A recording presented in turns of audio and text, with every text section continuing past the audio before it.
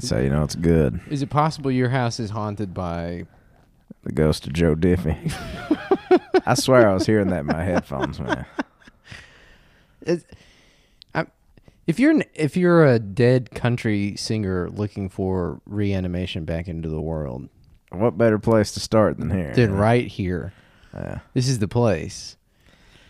I mean, was Joe Diffie? Here's a quarter. Call someone who cares. That's Travis Tritt. He was propping me up beside the jukebox. Yeah.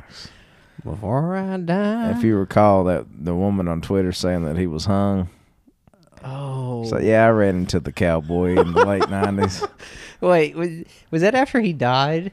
I think so. Like he died. It's like the day he died of COVID, and she was like, "Yeah, I ran into the cowboy in the early '90s, and the reason he could be propped up beside the jukebox is because he had a third leg or something like that, something goofy." It's the same lady who said that Beto was the type of guy to make you come into your crowds camp. It wasn't the same one, but it's the same genre of person. I love that. Like We get enough of those types of posts, in my opinion. just exceedingly horny on Maine. Yeah. I mean, it's like, if you're going to get memorialized, though, I mean, he was one of the earliest casualties of COVID. Yeah. And that was like, that was the aura of early COVID. It's like, oh, Big Dick Joe Diffie died, but at least he pleased a few women before he went out. Sure, more than a few, it would say. Yeah, it's like I mean, we talk about casualties of COVID, like Joe Diffie, yes, but also his monster cock. Yeah, that's the real loss there. I was thinking the other day, I was trying to make up a Indian version of Dwight Yoakam's Guitars Cadillacs. Yeah, hillbilly music. It's like sitars. Oh my god. What'd you come up with? What's a popular kind of car in India? Tata. Rickshaw? I got the Tatas. The Tatas? Yeah, like I guess they're kind of like the Fiats of India, kind of like a affordable everyman vehicle or something. Yeah, I forgot. Sitars and Tatas. I was looking for. Is rickshaw even a kind of car? Rickshaw is that a car? That's one of those like when a rickshaw driver, like you hop in the little carriage and they take you places. Okay, but they're popular in India, right? I don't know. I've never been. Maruti Swift is a popular car in India. Maruti Suzuki. So it's like sitars, Marutis, Punjabi music. Punjabi music. God, that would be good. I should know these things. I've gotten really into. Sitars. I watched a movie called RRR. I'm really into Indian cinema. What's the message of RRR? I'm just joking. Yeah, you're right. Tata, it's on here. We get the Mahindra Thar. The fucking Indian cars are crazy. Mahindra Thar. Yeah, sitars, Mahindras, Punjabi music. Yeah. That's Dwight Yoakam. Oh man, I'm on low cylinder energy right now. Yeah. It's like, dude. Okay, like of all the drugs I've done, I'm not proud of, obviously, but I've never done a drug quite as strong as Black tar heroin. Dude, I am willing to go out and say this. Dude, I'm hearing the country music. What is This that? truck made her fall in love. This truck made her fall in love. Yeah, you thought I was lying to you, didn't you?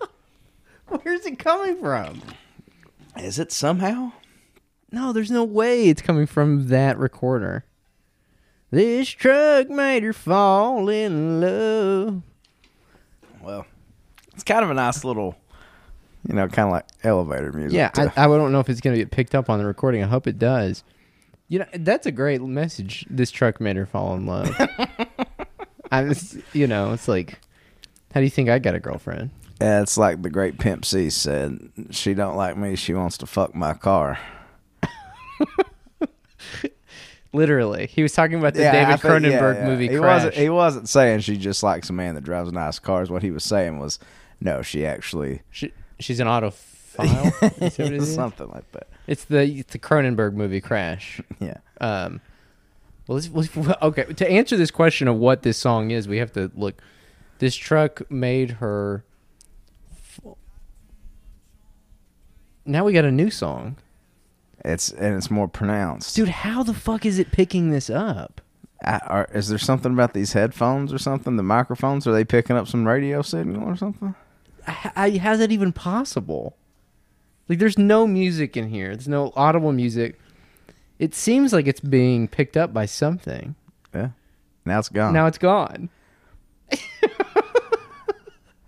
That's the ghost of Joe Diffie. The song was Tyler Hubbard, 5'9". Damn, that's a bad height to be. What is song? 5'9".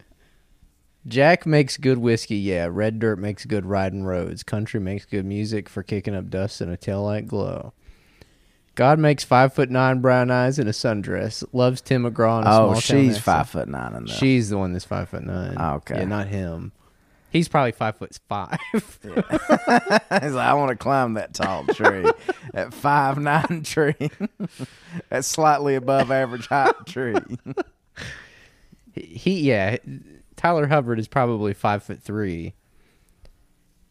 You know, of all the things in life, I'm glad I wasn't like a short guy. I'm not like tall. I'm average height. I'm average in every way. Well, I was thinking about that earlier this week when, there was some more another round of penis-sized discourse popped off. Was there? Yeah, and one thing that guys, I didn't catch that. I love one thing guys immediately say, myself included, when defending small penis body shame is, well, I'm average, but like you have to make sure that you point out that you are adequate. But there are friends of yours that aren't, and you need to be like respectful of them. They're still worthy of love. But me, not me. I'm average. I'm average. Yeah. Average is an amazing cop-out. It's an amazing, like, neutral position. It's like, no one would reasonably look at me and say, that's Joe Diffie propping himself up. Well, this guy's no Joe Diffie. But maybe a Tyler Hubbard? Maybe. Look at this fucking guy, Tyler Hubbard. Come on, man. Is that one of the guys from Florida Georgia Line? It is. It's one half of Florida Georgia Line. Dude, okay. This is weird. You remember Chris Tomlin? Chris Tomlin. He was a Christian singer when we were growing up. He was like can't remember. I don't know how to explain it. He was like a Christian. He did like worship music and stuff, but it was also he did like singer-songwriter type shit, like Savage Garden type shit. Okay. In the CCM days.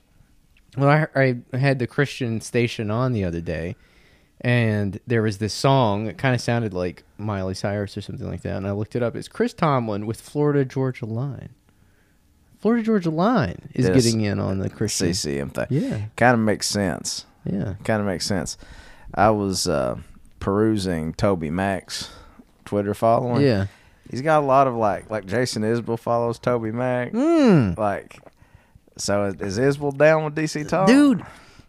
I think it's this. I think it's the nexus of CCM country music. All is in Nashville. Like Nashville's the industry town for both of them. That is 100%. So they all probably cross paths. Why do you think that is? Why do you think CCM settled in Nashville? Probably the same reason like Ben Shapiro and all them are moving there, or Austin. Why the fuck is everyone? Austin and Nashville kind of similar. I feel like. Do we need to go?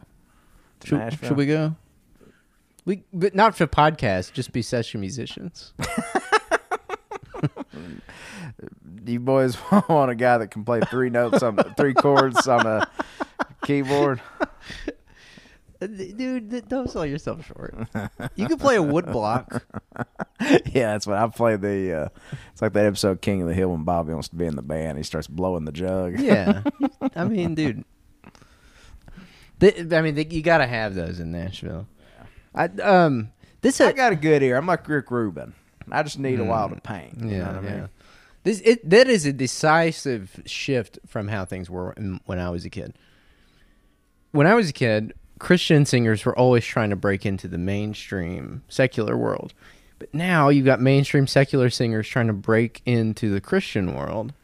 Here's where I think it crossed. I think it's when Kanye had Kirk Franklin on his album. You think that was well, it might have been even before that. But yeah, that was definitely a moment where it was like, when we were kids, we'd have never thought that. I had a dream one time. Let me tell you what's really weird about that. And I swear to God, you could ask Tyrone this. I had a dream when I was a kid one time that Marilyn Manson got saved. And then fast forward 22 years later, he was doing that Kanye Sunday service shit where he was doing like Justin Bieber and Kanye were like praying with Marilyn Manson. I love that you went and told Tyrone that I have this dream. I didn't frame it as I had a vision. Let me just say that. I didn't say I was like a seer that, I didn't prophesy. But I did dream that. What's also a hilarious thing for a kid to dream. Yeah. It's like there's still hope for him.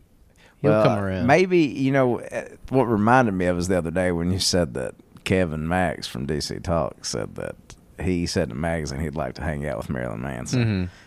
I probably read that somewhere at the time. You probably did. That probably is why I dreamed that. But who's to say it was not a prophecy, though? Right. Well, I wouldn't say he's been saved yet. Does Marilyn Manson strike you as the kind of guy that would accept Jesus into his heart? He kind of strikes me as the type of guy that was just trying to save his ass with all that heat about the allegations and everything. Yeah, that's exactly right. So I guess it's not a true conversion, but also I'm not the judge. Arrow, stop. I mean, I'm still amazed that this is picking up music. It's a radio. 98.1 The Bull. Yeah, we're getting radio signals through the headphones. I did not know that was a thing. But that's an interesting thing because does that mean it goes both ways? Does that mean someone's getting our podcast frequency right now? Somebody's in the booth at the Bull say, what are these guys? You can't say Joe Diffie's hung on here. Where are you? What is that? What the fuck? That's true. Are we going out to the airwaves live We're right on now? the Bull 98.1. Yeah, tune in 98.1 The Bull right now.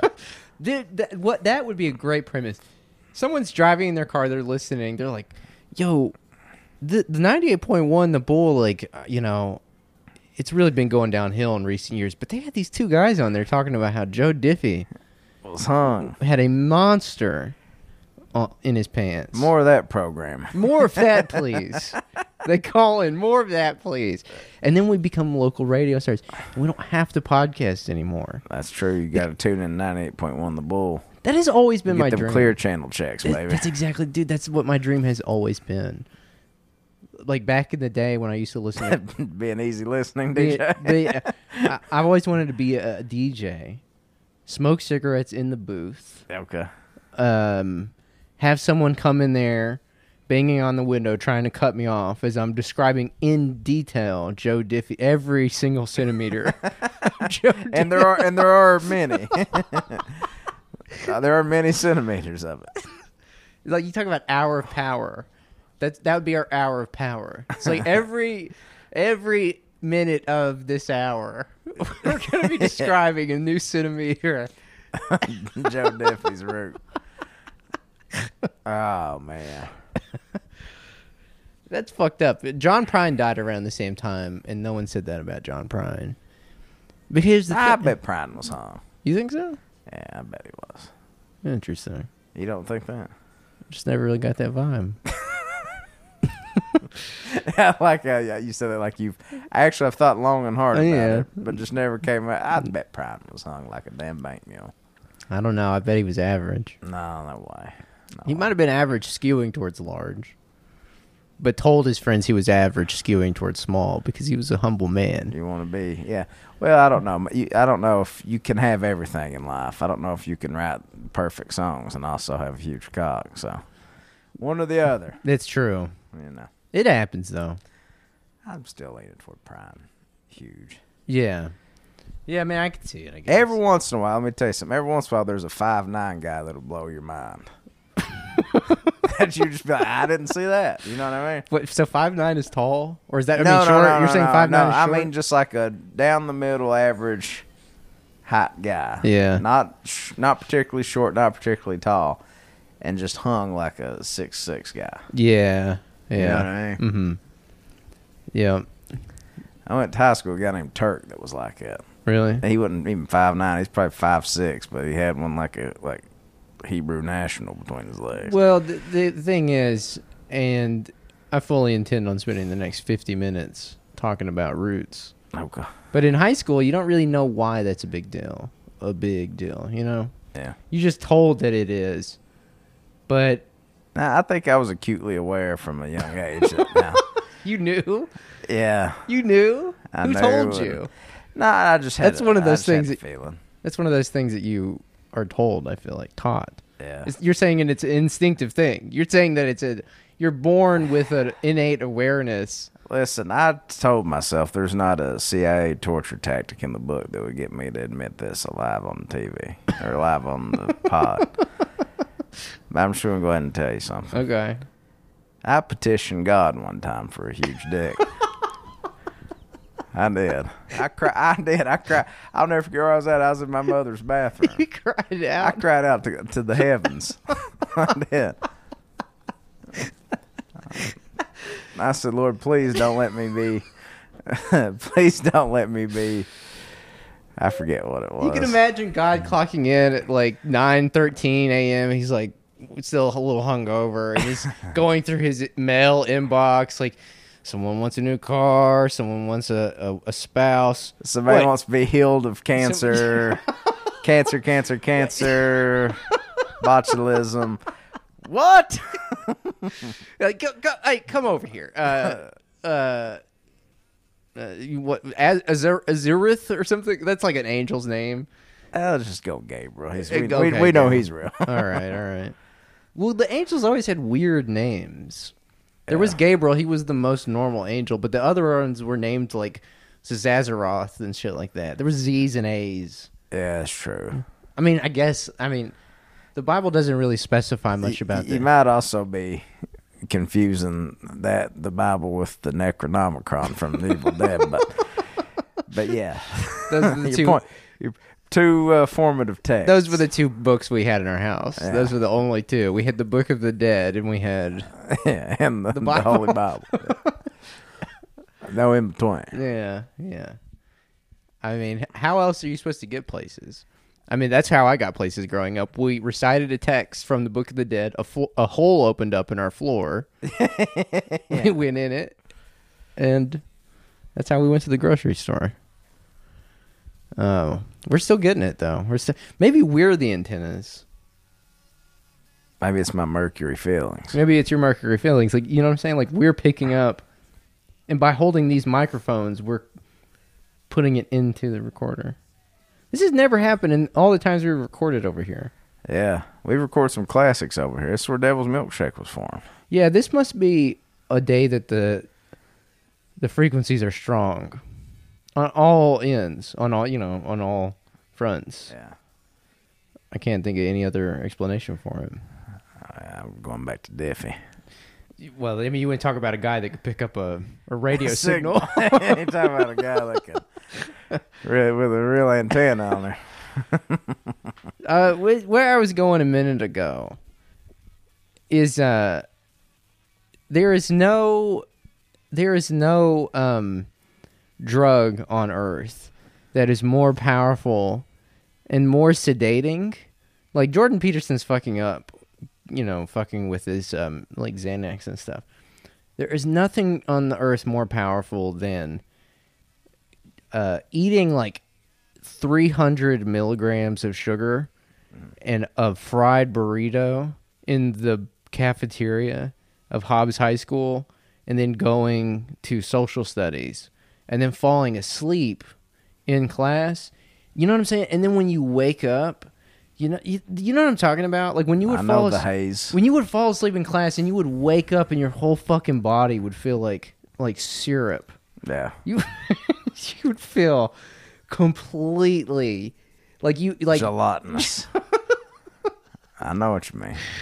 Why do we not feel that anymore? Is that because we just don't eat as much sugar as we did when we were teenagers? That's probably part of it. I think the other part of it is I kind of do sometimes.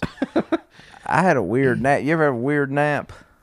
I try not to take naps because naps for me are rolls of the dice. Right. That's the radio station too. That sounds like Caedmon's Call. Every time your phone goes off, I think it's Caedmon's Call. Oh Lord, I see your face. Turn it back on. I want to sing to it. Oh Lord, I see your face. Oh Lord, I see your face. Oh man. I mean, it's like how much of your teenage years were spent feeling like absolute shit because you ate way worse back then than you do now. My problem is I basically, except for a couple of stretches at a time, have eaten the same. Mm-hmm. And I have felt like dirt, even into middle age. See, this is more like mud, the sensation I'm describing. You know what I'm saying? Yeah. Like, it's more like mud that's been mashed, that's had manure mashed into it. I know that smell. And molasses Yeah. as well. Like, mud with molasses and manure. Yeah. Mud, molasses, manure. The 3 M's. That's what you feel like when you wake up from a sugar coma induced nap. Oh, yeah. In fourth, what do they call those? Like, what do they call those? Fourth period? You know, in class you'd have like first period, second period, third period. Yeah. We had like 16 periods. I think we had 7. I'm just kidding. We had 7.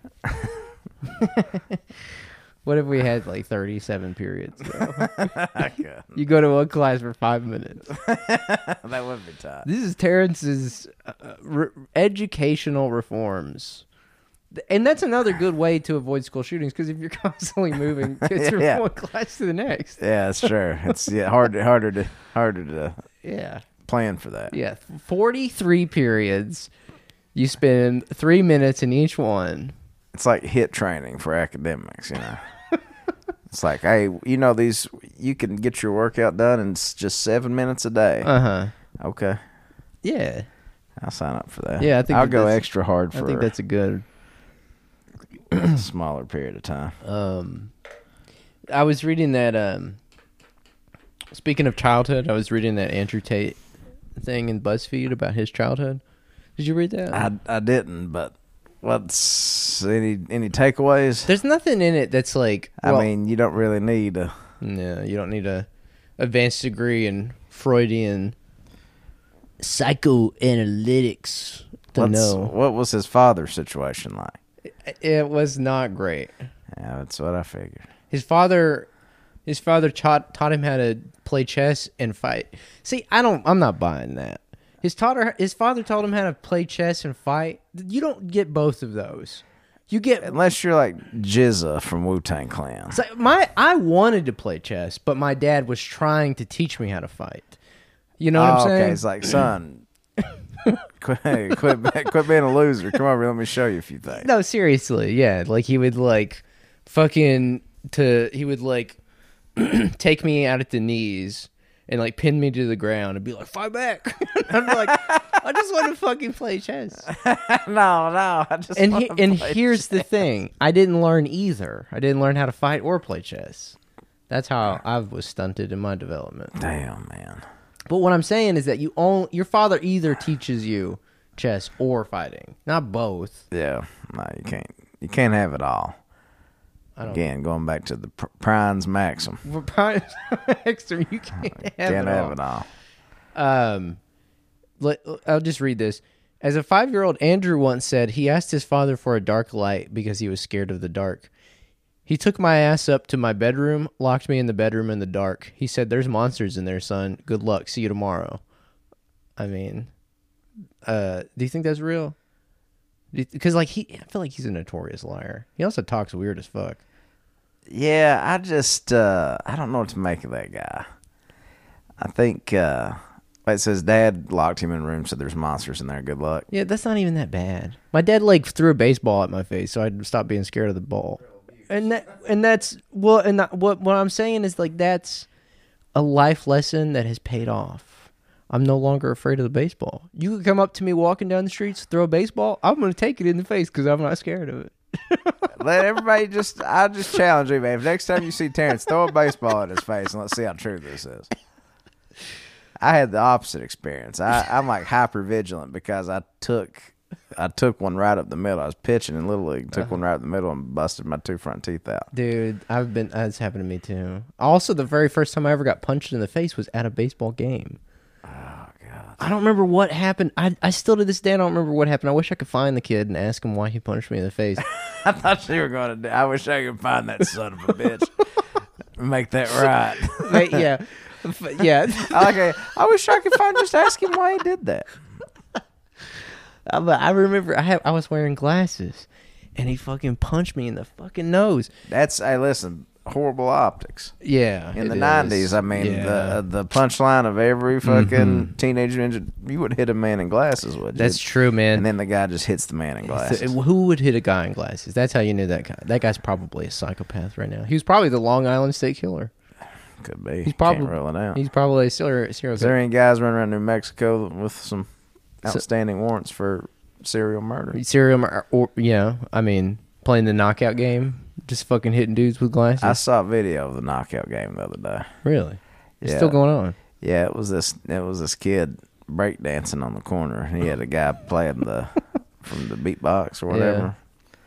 And he was like dancing to, I can't remember what it was. Maybe they made the song. I saw this game. And some guy pulls up, jumps out of the car, runs up behind this 15-year-old kid and just knocks him the fuck out. I saw and that. he got 7 years in prison for it. I saw that. It's a little too much for the knockout game. I'll be honest with you. 15-year-olds are annoying. He should have gave him 9 months. Mm-hmm.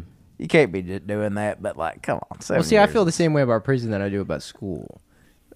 We should, under my reform package, you can have up to like 100,000 life sentences, but a life sentence equals like 5 minutes. 5 minutes. You say, listen, I'm going to give you 50-second consecutive life sentences of the eyebrow mite, which lives like 3 days. Yes. Yeah. of a fly larva. That's how. Listen, this is how we bring the criminal justice system to its knees. You that would be amazing. Mandatory life sentence, but nobody said what kind of life. You're in the court. Yeah. Mr. What was that guy in South Carolina? Alexis Murdoch. Murdaugh. Mr. Murdoch, I sentence you to 3 consecutive life sentences of the house common cockroach. Everyone's like, well, no, the "Yeah!" cockroach would be the worst sentence you could get. Did they live forever? Well, even after nuclear fallout and everything, like that would be the worst. Okay, like what's a bug that Like, lives 3 days? Probably like I don't know, like a fruit fly or something. Okay. Yeah. Of the tsetse fly. Yeah, a bog nit or something like that, you know.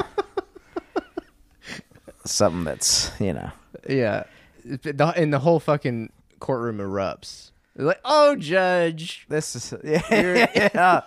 That's a good one. They're like, but seriously, But no, you're going to serve 43 days for these 7 murders. And then you just hit the gavel. Did you pay attention to that case at all? What, the Murdaugh thing? Yeah. Man, I said this though, on Twitter, but it's true. I didn't know anything about that. When I first saw it on TV, I said, they got Eric C. Kahn back in court. I say, He does look a lot like they him. look a lot alike. They look very similar. So, I don't know. I don't really know anything about it. What did he do? Okay, let me see if I can piece this together from my memory.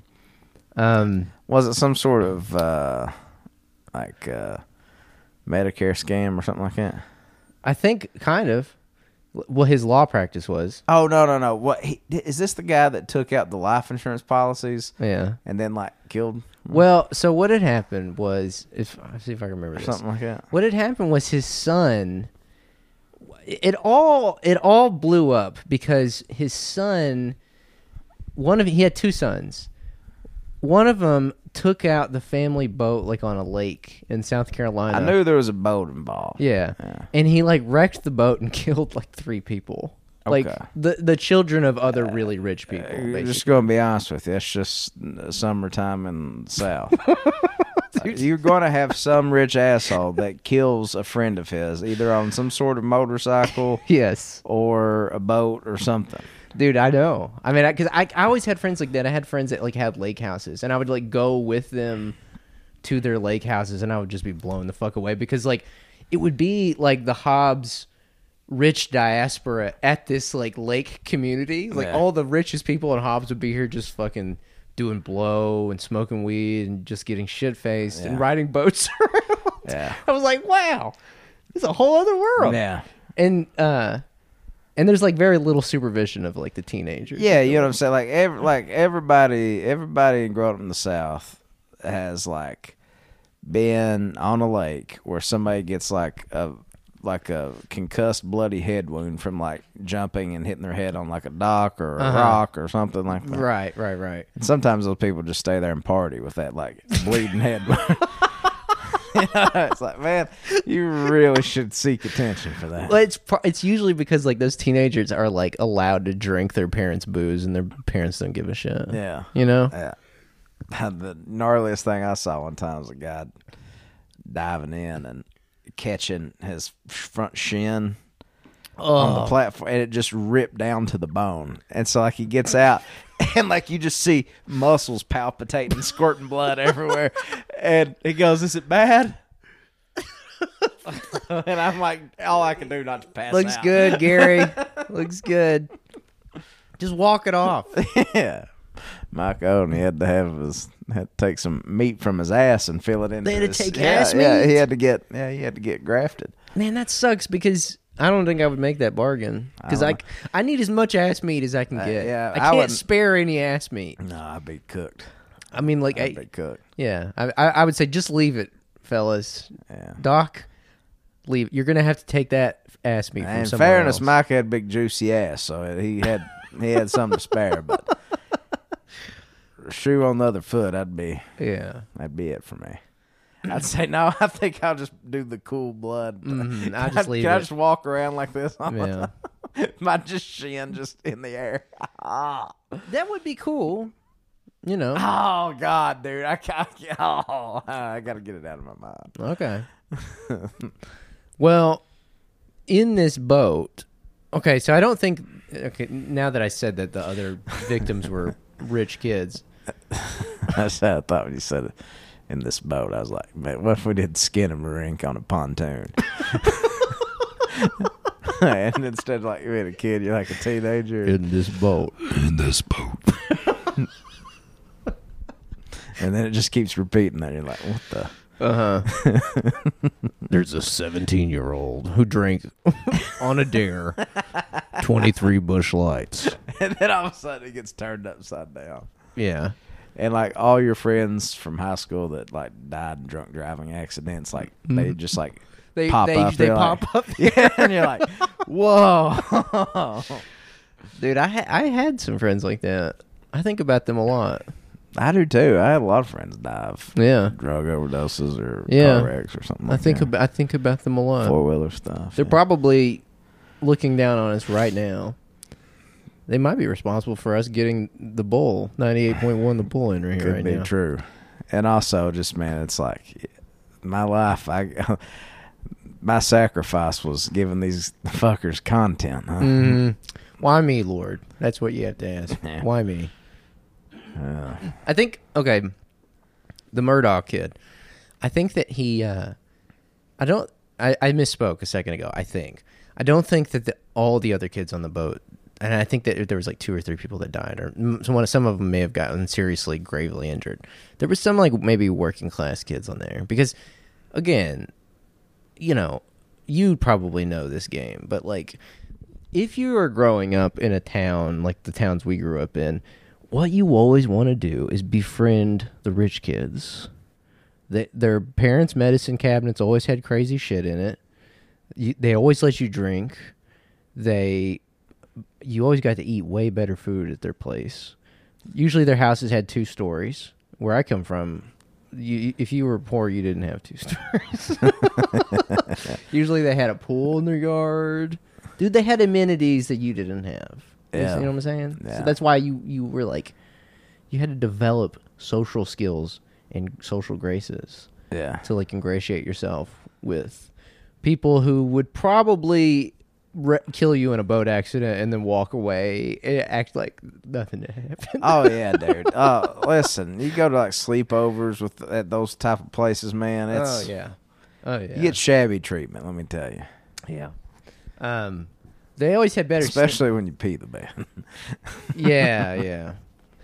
They also had better snacks too. Oh, that's These, true. you know what I mean? Their snack drawer would be fucking crazy. Yeah, that's true. Anyways, all of which is to say, this kid wrecked this boat, okay? Mm. And it set into motion several different things. This guy Murdaugh was like a part of a law dynasty, like part of a family dynasty in South Carolina. Yeah. And so like his grandpa, like, you know, bucked up and was like, "No, it's not this kid's fault. Like, we're gonna defend him and all this." And I guess in the process of all this, the dad was like seriously hooked on OxyContin. I think he was taking a lot of pills. Yeah, that happened. He was, if he had just taken my advice and just eaten, like I said, 800 milligrams of sugar and taken a nap in social studies, you could get about the same effect. That's You don't have to hit foilies of OxyContin. No, you don't have to bang 80s between your toes, Yeah. cooked down with toilet bowl water. Yeah, you can get the same effect. Yeah. He didn't know that. He did not listen to this program. Yeah. So like he had a bad habit.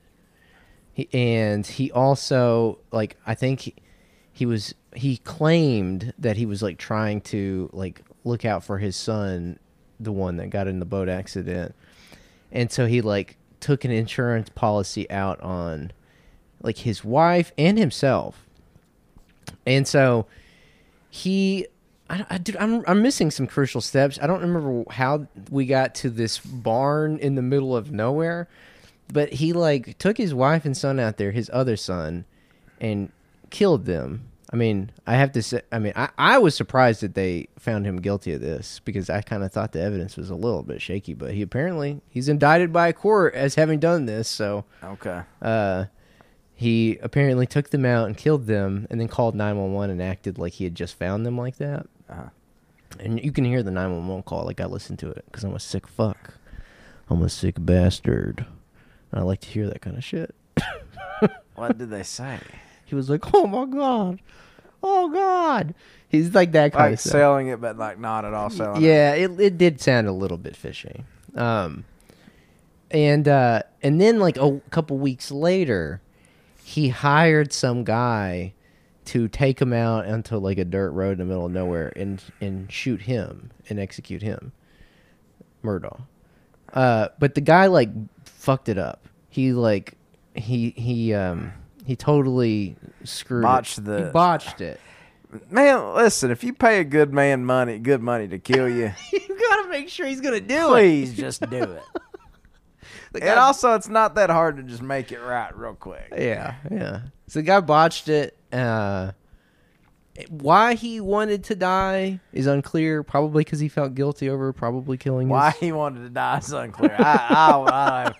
I couldn't even hazard a guess.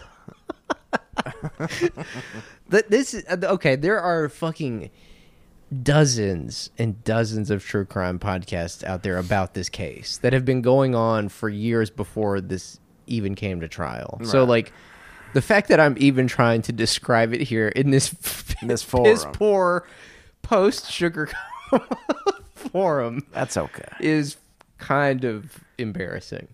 But that's those are the broad strokes. Okay. So this guy has to stand trial. Like, what had happened to him after the botched attempt? He got a little bit of a bruise on his head, like an ouchie. He got a boo-boo. He got a boo-boo. You pay a man to kill you, and he gives you a boo-boo.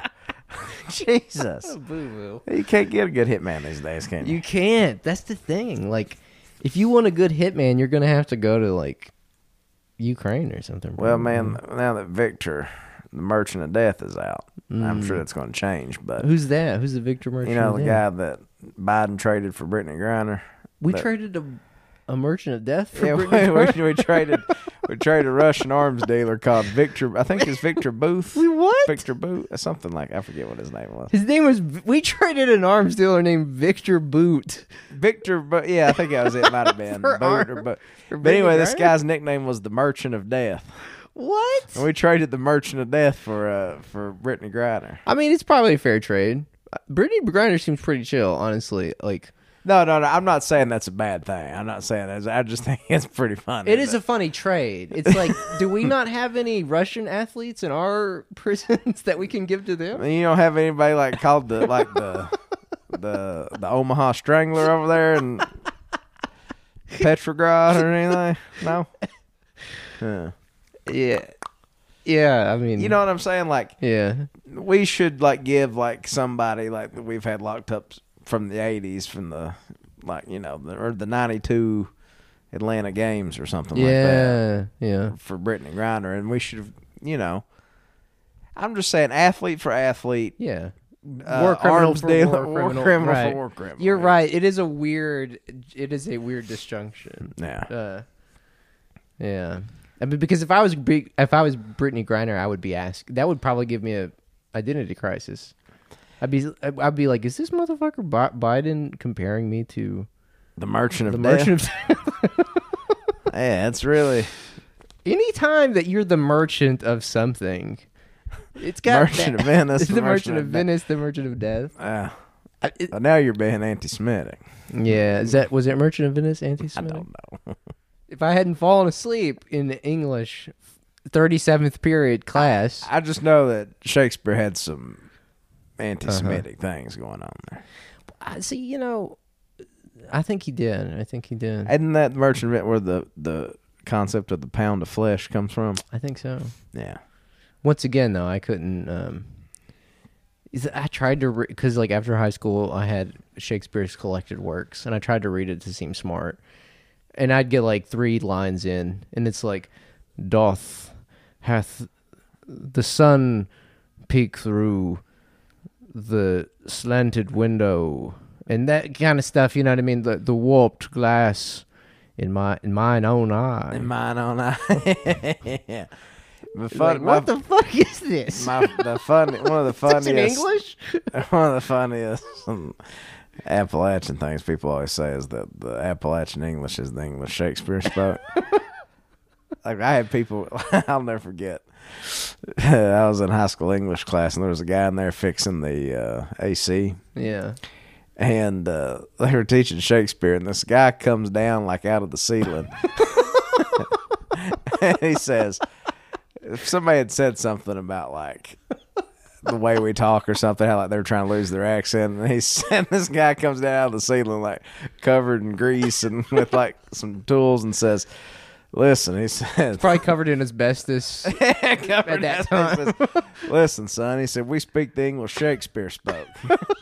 And he's like standing on the teacher's desk with all this gunk on his boots and stuff. What? Yeah, it ruled. Just crawling out of the ceiling. Just to teach this kid a lesson and being proud of where you're from. And that's what I think we need in education reforms. We need micro classes with, leathered men climbing out of the ceiling tiles. Like he was working on the ventilation system. He'd heard something that he just could not abide. Could not. He came down out of there. And then the funny thing about it is after his teachable moment, he just kind of hoisted himself back up into the ceiling. Oh, I did shit. have Rebecca Coleman's class. I always loved that. All right, folks. Yeah, that was your lesson for the day. Oh, man. He just pulled himself back up in there. Oh, man. I was trying to think of other merchants. Like merchants of... Are there merchants of happiness? Could you be a merchant of joy? Would that be a positive or negative? I guess you could be. Yeah, merchant of death suggests the existence of merchant of life. Yes. But I guess me and I both know who that is. Joe Diffie? I was going to say Jesus Christ. Okay. But sure. Okay. JC, JD. Yeah. But it's like merchant of, I wonder if there's a badass motherfucking teacher out there. Everyone knows him on high school campus. That's the merchant of learning. Yeah. Like, don't fuck with That's him. the merchant of history. Merchant of history. Yeah. Do not fuck with him. Yeah.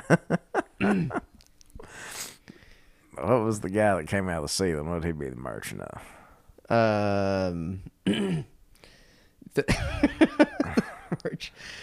What? It's like the merchant of life lessons. He said, listen. He has a point, because I do think that there's a... Well, okay, the thing with Shakespeare, it's like, you always have to interpret what the fuck it is. That's why I hated reading it. Because, like, it's never immediately clear what anyone is saying. Like, they'll be expressing, like, a simple life emotion or feeling or something like that, like jealousy or heartache or despair, but it'll have the fucking craziest, like, circuitous way of explaining it. Like, the sparrow doth flow into the stomach of the dirt pile or something like that. You know what I'm saying? Like, it would just... you would have to really work hard. And I don't like working hard when I'm reading. Or at any time, for that matter. Or at any time, for that matter. Neither did that guy that came out of the ceiling. He was like... I could take 5. Teach these boys about hillbilly pride. I love that, dude. I fucking love that. Just, if you're a teacher, too... that is an amazing opportunity to just step back and let life teach. Here's the stranger thing about all that. That happened the day before 9/11. Saw him. Maybe he wasn't the merchant. Maybe he was the oracle. You know. The harbinger of things to come. Yeah, he wasn't a merchant, he was a harbinger. Yeah, the harbinger of death. Yeah. Yeah, it's, that's the thing, though. Like, I think that if you're a teacher, the best teacher in life is life itself. You know what I'm saying? That's so true. So it's like you gotta take those opportunities when they come. I'm thinking I'm going to be that kind of guy. What if that guy botched it? He was crawling out and slipped, and he's like hanging by his utility belt.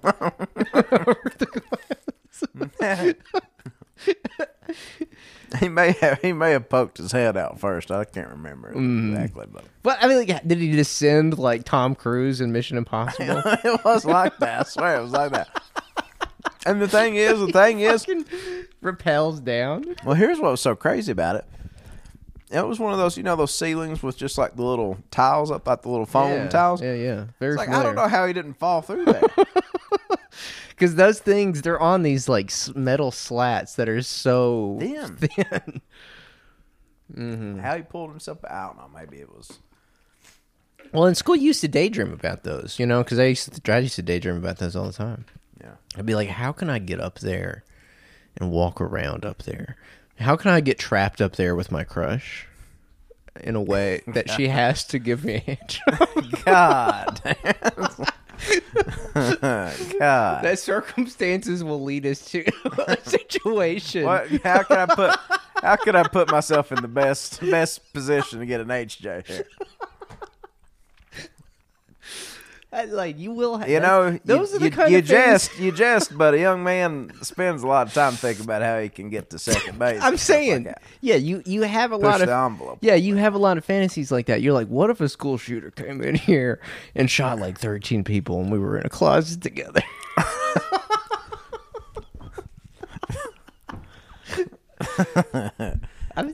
That's called imagination, people. Yeah. If you try to shame me, I dare you to come up with anything. And kids these days aren't having those kinds of fantasies. Kids these days are like, blah, blah, blah, I'm going to do TikTok. Just total idiots like Socrates was. Socrates was alive today, he would be completely moronical doing TikToks. They're not thinking 12 steps ahead like we were. Yeah. You know? It's a hilarious thing. How can I climb up in the heating ducts and get a hand job from my crush? It's an absurd thing to be thinking, even by your standard. Look, okay, it wasn't easy. It was not easy for me. So, you know, when things aren't easy, that's when you resort to fantasy. Yeah, that's true. That's what the imagination is for. That's what the brilliant human mind is for. Yeah, retreating. Retreating. Retreating from the world. Mostly just retreating. Exactly. Amazing. Wow. This is like a school-heavy episode. A lot of imagery from schools, classrooms. Man,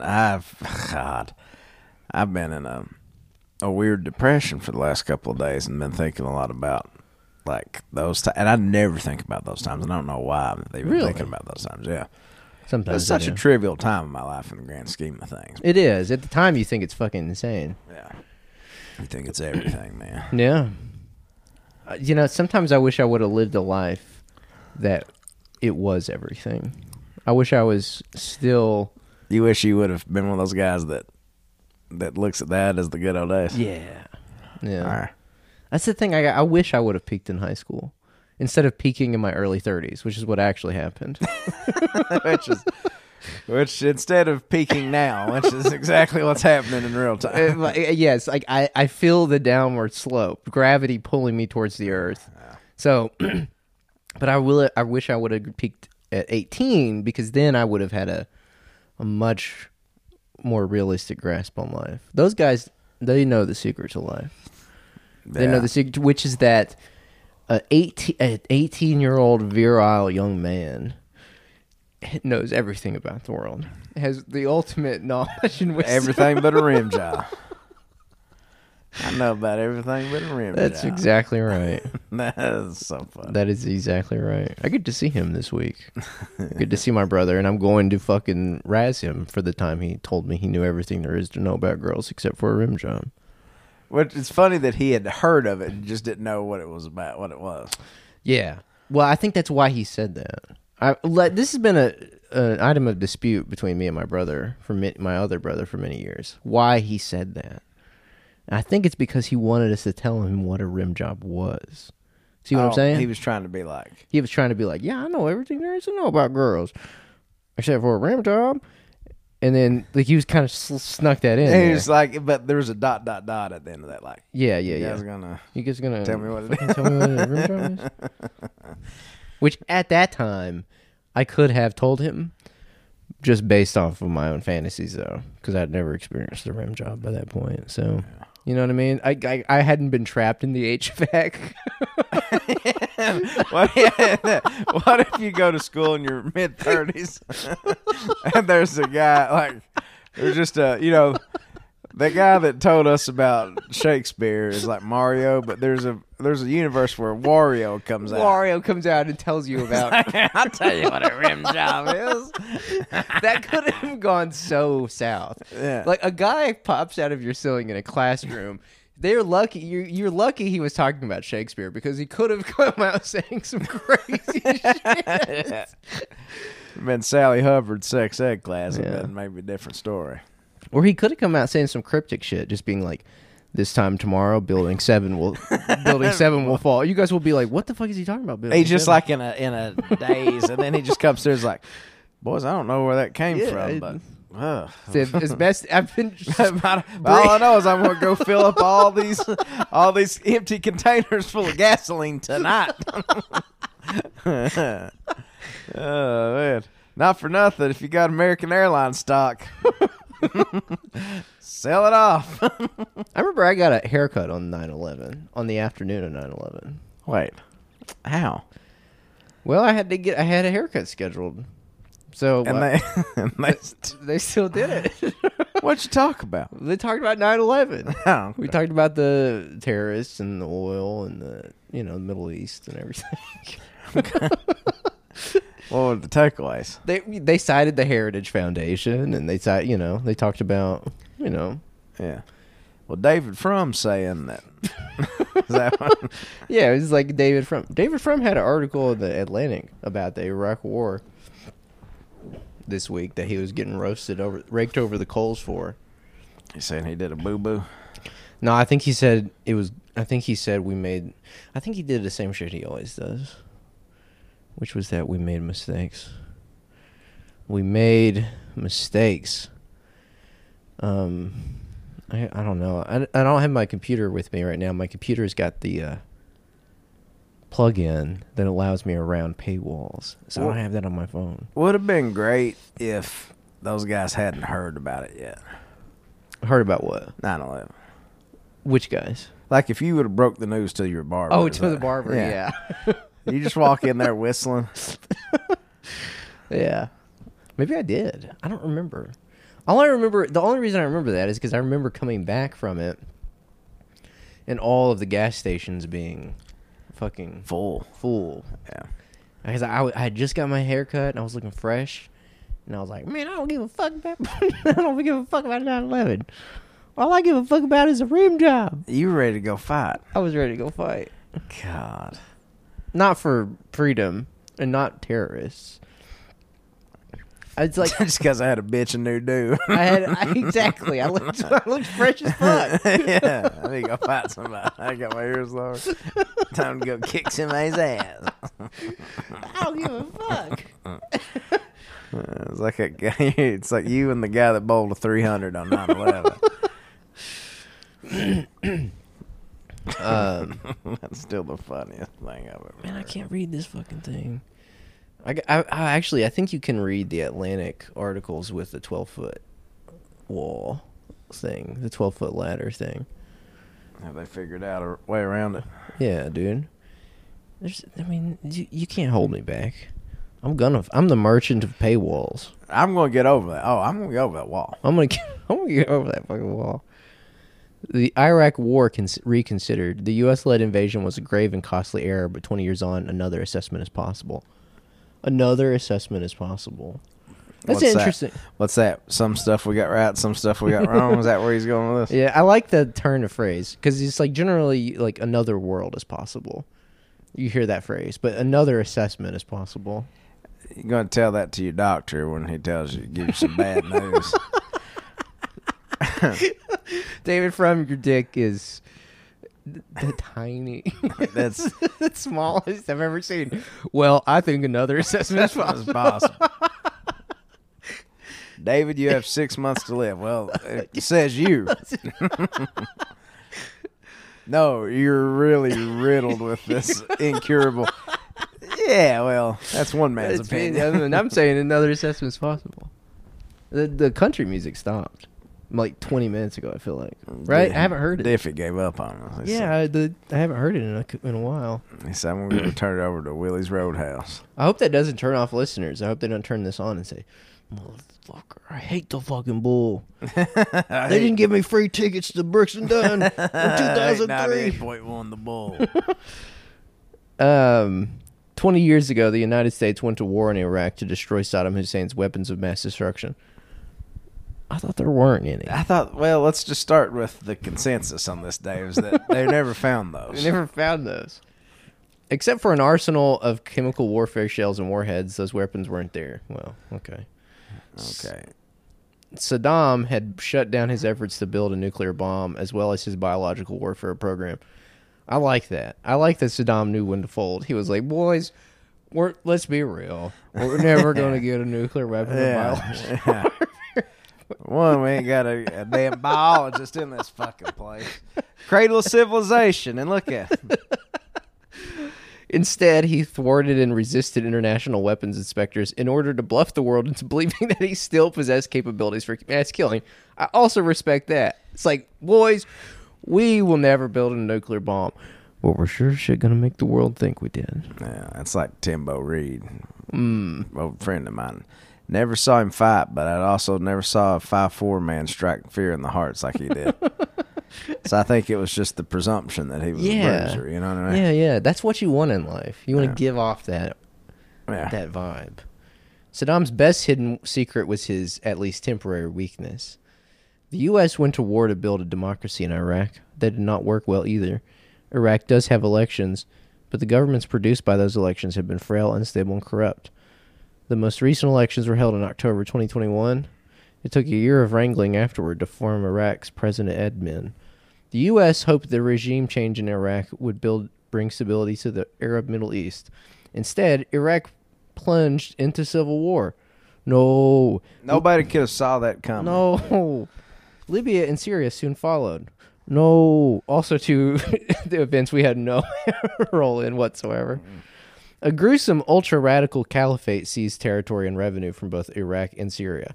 Millions of refugees headed toward Europe, upending the politics of that continent. The war transformed U.S. politics, too. The presidential hopes of Hillary Clinton and Jeb Bush numbered among the casualties of Iraq. Dude, what? The presidential hopes of Hillary Clinton and Jeb Bush were casualties of Iraq? Oh, you got a million dead. I mean, this is an often quoted stat. And tantamount to that genocide, you're going to throw in the presidential hopes of Hillary Clinton and Jeb Bush. Okay.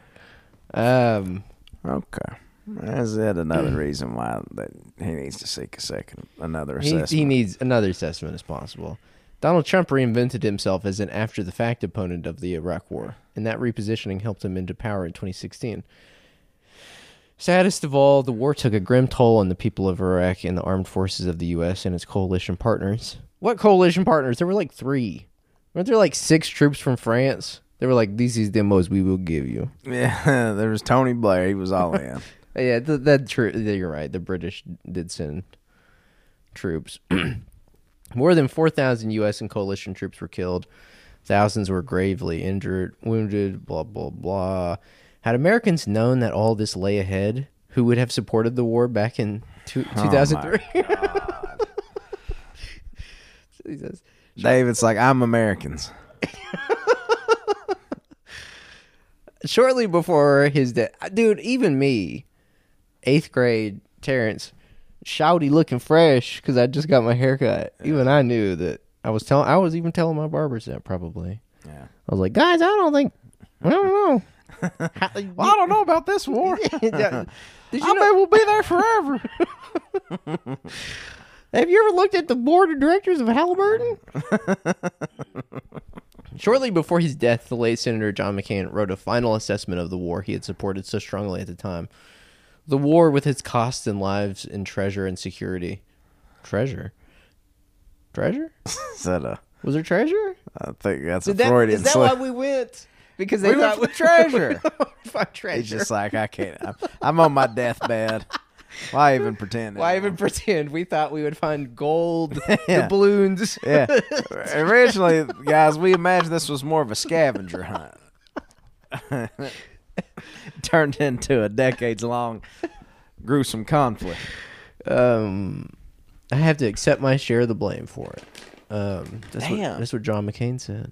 Oh, thought Frum. No, Frum would never say that. Well, he did say, I supported the war as well as a speechwriter in the George Bush administration and then afterward as a writer and speaker. I believe the intelligence that Iraq was attempting to reconstitute its embryonic nuclear program, as it had done after Israel destroyed its Osirak reactor in 1981. I heard that word a lot growing up. Osirak reactor. It's a good name. It's a strong name for a nuclear reactor. If you're going to name your nuclear reactor or anything, call it Osirak or Osirak. Like Osiris, but belonging to or of Osiris. Yeah, I guess so. Yeah. Osirak. Interesting. I was horrified too by Saddam's cruelties against his own people and his aggressions against his neighbors. Didn't we fucking give Saddam money and military equipment to fight the war against Iran in the 80s? That's how he came to power. We funded his ass. Yeah. We sponsored Saddam's cruelties against his own people and his aggressions against his neighbors. I shared the broad bipartisan post-9/11 consensus that the U.S. must act more preemptively against organizations and states that use terrorism as a tool. as Saddam's Iraq had undoubtedly done in the past. Okay, dude, yeah, it is 2003. Maybe that's why I've got fucking high school classes on the brain right now, because it was 20 years ago this very month that the war in Iraq kicked off. Yeah. Can I tell you where I was at when the war kicked off? Yeah, where were you? I had a 5-disc changer in my bedroom. Mm-hmm. And my sister... Those were dope. My sister was in the hospital getting gallstones taken out. Uh-huh. And my mom was up there with her, so I had the house to myself. Mm-hmm. Me and my friend Steve had just came back from Sam Goody. I'd purchased the autobiography of DMX, co-written by Smokey D. Fontaine. We had 2 girls there with us. Oh, hell Girl yeah. Samantha he was dating, and her friend Andrea. Did you say you want to come over to the HVAC with me? Just me and you? No, I took her back to my bedroom. I treated her like a gentleman. Mm-hmm. And on that 5-disc changer, I had R. Kelly's Chocolate Factory and Happy People as a 2-discer. Mm-hmm. And then I had Talib Kweli's Quality. See, for those of you who don't know, dude, I burned the shit out of Talib Kweli's Quality. Yeah. Just to get high. Get high. Well, Andrea put a ring of hickeys around my neck while that bom bom bom clack clack clack clack clack that song came on. And then my mom told me she was coming home, so I was like, "Oh, we gotta go." So I didn't really have a good excuse for why I had a ring of bruises around my neck. But then the Iraq War, Mom. Yeah, it's the Iraq War. Yeah, this is what it's done to me. Yeah, this is the fog of war, Mom. I turned the TV on. I said, "Damn, we're going in." You were watching. Well, then it's like, how they fucking gassed us up for 2 years on that. Well, yeah, they played just constant footage of like you remember like the nighttime, like the night vision footage they would play, of like fucking Baghdad just getting blown to smithereens. Oh yeah. They did that in the first Gulf War too. Yeah. I don't remember that one as well. I remember that to some degree. I was really young, but yeah, I was terrified of Saddam Hussein. Yeah.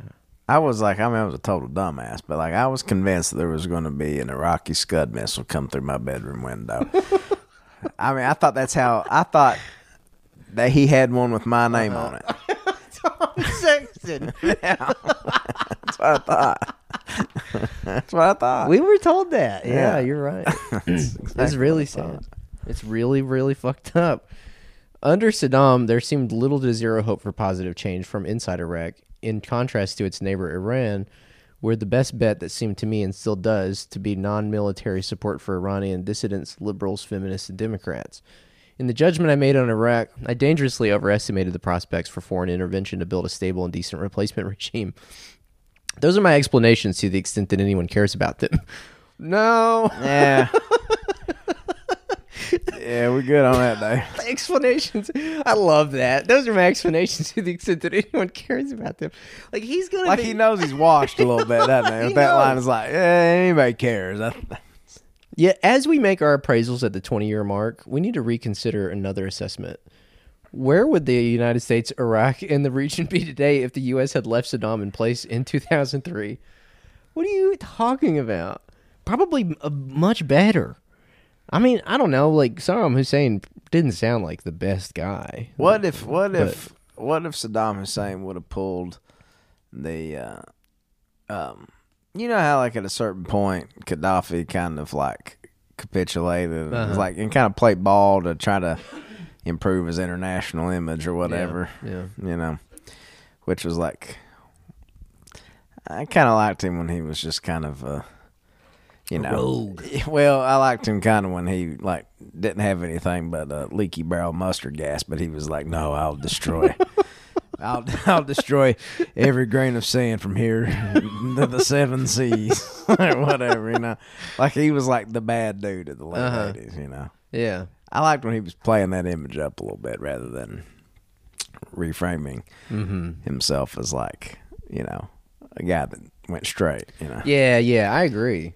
I think I have. We respect should for have that. told you something about like everything that they said on TV about Gaddafi. Because let me tell you something. If he was really responsible for the Lockerbie bombing, they would have killed his ass a long time Oh ago. yeah, 1,000%. They had to have him as like the bogeyman, you know. Yeah, just like they had to have Saddam Hussein. I mean, You think Saddam? You think there is a universe where Saddam would have had like a face turn? yeah, because he had a heel turn. Yeah. Because he was literally, like I said, we Like held him up in the 80s. Yeah.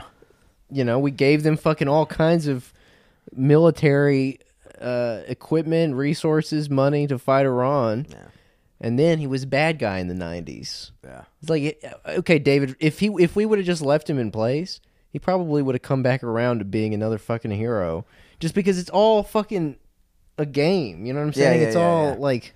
Is there a universe? I mean, again, not to let Saddam off the hook for his brutality or anything like that, but like, do you think there is a universe where, in this sick fucking game of whatever, like he wins a Nobel Prize in like 2013 for like, Probably. you know what I mean? Like that's like Probably. really that's the margin for like everybody in like global politics. Uh-huh. You know what I mean? Yeah. Like all you have to do is ingratiate yourself to the empire or whatever. Yeah. You know what I mean? You're right. David writes, had Saddam remained in power beyond 2003, he would have recovered his former oil wealth, and with that wealth, his ability to harm his subjects and his neighbors. We can only guess how the Saddam Hussein story would have ended, but what happened next door in Syria is a clue. There, too, a family dynasty, like the one Saddam was building, ruled by terror. As in Iraq, the Syrian regime enriched a religious minority and subordinated the local religious majority. The result was to add a ferocious sectarian hatred to a revolt against tyranny. Bashar al-Assad's regime has survived, of course. Its Russian allies committed terrible atrocities, bombing and massacring Syrian civilians. Assad himself used poison gas as a weapon, as Saddam had done against Kurds in the 1980s. Yeah, who basically walks the Kurds into that situation? I don't know. Fucking the U.S. It's like how many fucking times? I mean, it is so, as a tangent, it is so fucking just disgusting how these ghouls always use the Kurds as like this, you know, football when they have never done shit for them. Yeah. I don't know. It left them high and dry numerous times to be massacred and everything else. Yeah. Opponents of the George W. Bush administration often contrasted the supposedly bad war in Iraq to the good war in Afghanistan. Well, not me. I thought they were both fucked up. Go talk to my barber. Go talk to my barber. Go find his ass. I told him that day. Well, this is fucked up. Yet the good war ended in utter defeat. The Taliban. So did the fucking bad war. Yeah. They both ended with us getting fucking washed. The bad war, meanwhile, yielded battlefield victories, first during the 2007 surge, then even more emphatically in the fight against the Islamic State. Bruh, dude, the fucking fact that the Islamic State came into power in the first place is a massive L. Yeah. It just proves how Right. how we did not win in any way. Yeah. Oh, man. Post-ISIS Iraq is an uneasy place, infiltrated by Iran politically and economically. The U.S. has hit back hard against Iranian interference. The U.S. is also still partnered with Iraq, if awkwardly so. Blah, blah, blah, blah, blah. Anyways, let's read the final paragraph here. I wonder if he's... The invasion of Ukraine has recalled the people of the Western democracies to themselves. This is the last paragraph. There are times when free people must fight in self-defense. No. Okay. He's like putting out the call for the Power Rangers that got us into Iraq to come back for this one. Yeah. That truth must not be lost, whatever lessons we draw from the Iraq War. And perhaps the commitment to share that freedom with the people of Iraq is not yet lost either. They have gained a chance, and their story is not over. Oh, my God. This guy needs a overweight HVAC technician, East Kentucky HVAC technician, to fall out of his ceiling. Well, this guy wasn't overweight. This guy was pretty svelte, to be honest with you. Oh, was he? Yeah. He was fit? Yeah, he's fit as a fiddle. Well, I'm saying while he's working at his computer, he needs one who's not svelte to fall on his fucking ass, crushing him to death, and say, "Oh, are you going to learn today, David?" That's a You gonna learn today. that's one for the safety books. That's my favorite saying in the world. You gonna learn today. It's the only funny thing Kevin Hart's ever said. Is that a Kevin Hart thing? Yeah. No, dude. I've heard old timers saying that since I was a kid. Do you think Kevin Hart came up with that? No, I mean it's what he said his dad said. Oh yeah. When he got to the That's fucked up. He used it as a bit. See, I could have done that because I had old timers telling me that when I was a kid. and that could have been you starting aside Dwayne the Rock Johnson in these buddy comedies. Man, that could have been me saying, "Oh, you gonna learn today, Rock?" And the Rock says, "That's right." Know your role. Is that what he says in that? Shut your mouth. Dude, The Rock is a guy that I thought was just the coolest guy on the planet for about 3 years. And now he just, I don't know. No. You like The Rock? Playing devil's advocate. Oh, okay. I don't really have a feeling one way or the other. No. I think he's pretty... He just, like, really wants to be the most famous guy alive. I would never have sex with a dude like The Rock. It's just way too buff. You know what I'm saying? It wouldn't be fun. More of a Dave Bautista, man. No, not even Dave Bautista. He's too big, too. Okay. I think it'd have to be like... who's that guy that dated Phoebe Bridgers? Paul Mescal. Oh, okay. I thought I was going to go in a different direction. I'd fuck Paul Mescal. Yeah, get in line, pal. I'd fuck Paul Mescal and what's the guy in the Pedro Pascal. I'd fuck Paul Mescal and Pascal. Yeah. I'd fuck those two guys together. Inside the HVAC duct. I was like, guys, let's see if we can crop in that seal and make some things happen. Yeah. Well, dude, we squeezed almost an hour and a half out of this. What time is it? That's an hour and 18 minutes. I'm supposed to stream with. It's 5:15. Oh, okay. What time's your stream? 6. Oh, man. You're fucked. What? There's no way you're going to get to your stream in 45 minutes. Yeah, there's no way you can walk to the next room in 45 minutes. There's no fucking way. You're fucked. Bro, what are you going to do? Bro, call Brian and tell him you're not going to be able to make it. You're not going to be able to fucking make it. You're fucked. Okay, thanks for listening this week, everybody. This is like the first time we got to record in person in a minute. Probably not since the episode where we talked about Adam Levine's sexts. Oh, yeah, I forgot about that. That's probably the last time we recorded in person. Dang, your body is so... Fuck.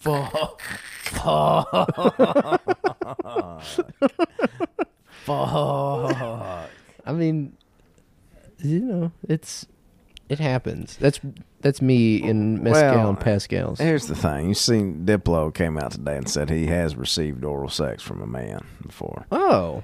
And while he doesn't know if he would call himself gay, maybe he is slightly into dudes, what he said. And, well, that's funny on its face. There's also such thing as, like, becoming desensitized to pussy because you've gotten so much. You know what I mean? You think that's what happened? Maybe it's like, you know, that like everything that's just kind of like left to center is like, this is what I'm into now because I'm just tired of the, you know. I could see that. That's a crazy life to live. I know, but the funny thing is like you would think Adam Levine would have that same stopgap in place, but the thing is like this is actually a great distinction because I don't think Adam Levine actually fucks. Like he does. I'm sure he does. He has sex. But like he probably doesn't fuck. He's one of those guys that spends way too much time trying to fuck when he could have just already fucked. Yeah, that's true. You know what I'm saying? Like whereas Diplo probably doesn't give a fuck. Diplo's like, "I'll fuck anyone." Yeah. And he always has been like that. Yeah. And that's why he's like, I'm kind of not really feeling. Yeah, you're right. Pussy these days. Celebrities, yeah, like as far as celebrities go, Diplo's like a guy you could have sex with tomorrow if you really wanted. Easily. Adam Levine, yeah, you'd have to run. You'd have to go through so many fucking loops. You'd have to let him flirt with you and like fucking take you out and do all this fucking bullshit. I had friends like that. I had a really good friend like that who would like get way more into the production of it than actually just fucking. I'd be like, dude, what? Come to think of it, I had a homoerotic thing with that dude, so well, he probably wanted Come to think of it, he did that. He did that to me. He did actually do that to me, so maybe that explains it. Well, anyways, go check out the Patreon. Tom's got 43 minutes to get to the next room. 42 in the show, man. I have to go. 42 minutes. All right, thanks for listening. Let's just drag out this like ending for 42 minutes. It's hard to stop when you're recording in person for the first time in a long time. Yeah. It's hard to just stop. How do you just stop it? I can't just press the button. It's like that would end this conversation. If I pressed the button that would end this conversation, we would put our microphones down and our headphones down, and then we would enter a new kind of conversation. You know what I'm saying? Yeah. Like, we should walk around with this thing at all times. Yeah. That way we never have to change. We never have to turn it. You always get the real me. Yes, you always. It's like Siamese twins, but for podcasting. Yeah. You know what I'm saying? Like, Yeah. we're never split. There's always a Zoom recorder between. Always a Zoom recorder between us. Why didn't I ever think about that before? We could have for 5-6 years. We could have been doing this whole thing. Yeah. Joined at the hip by a Zoom recorder. God. That could have been an amazing experiment. That would have been awful. I'll Like be honest with no, you. it could have been like a Truman Show type experiment. While we're fucking, Oh, God. eating, everything, we'd be right here.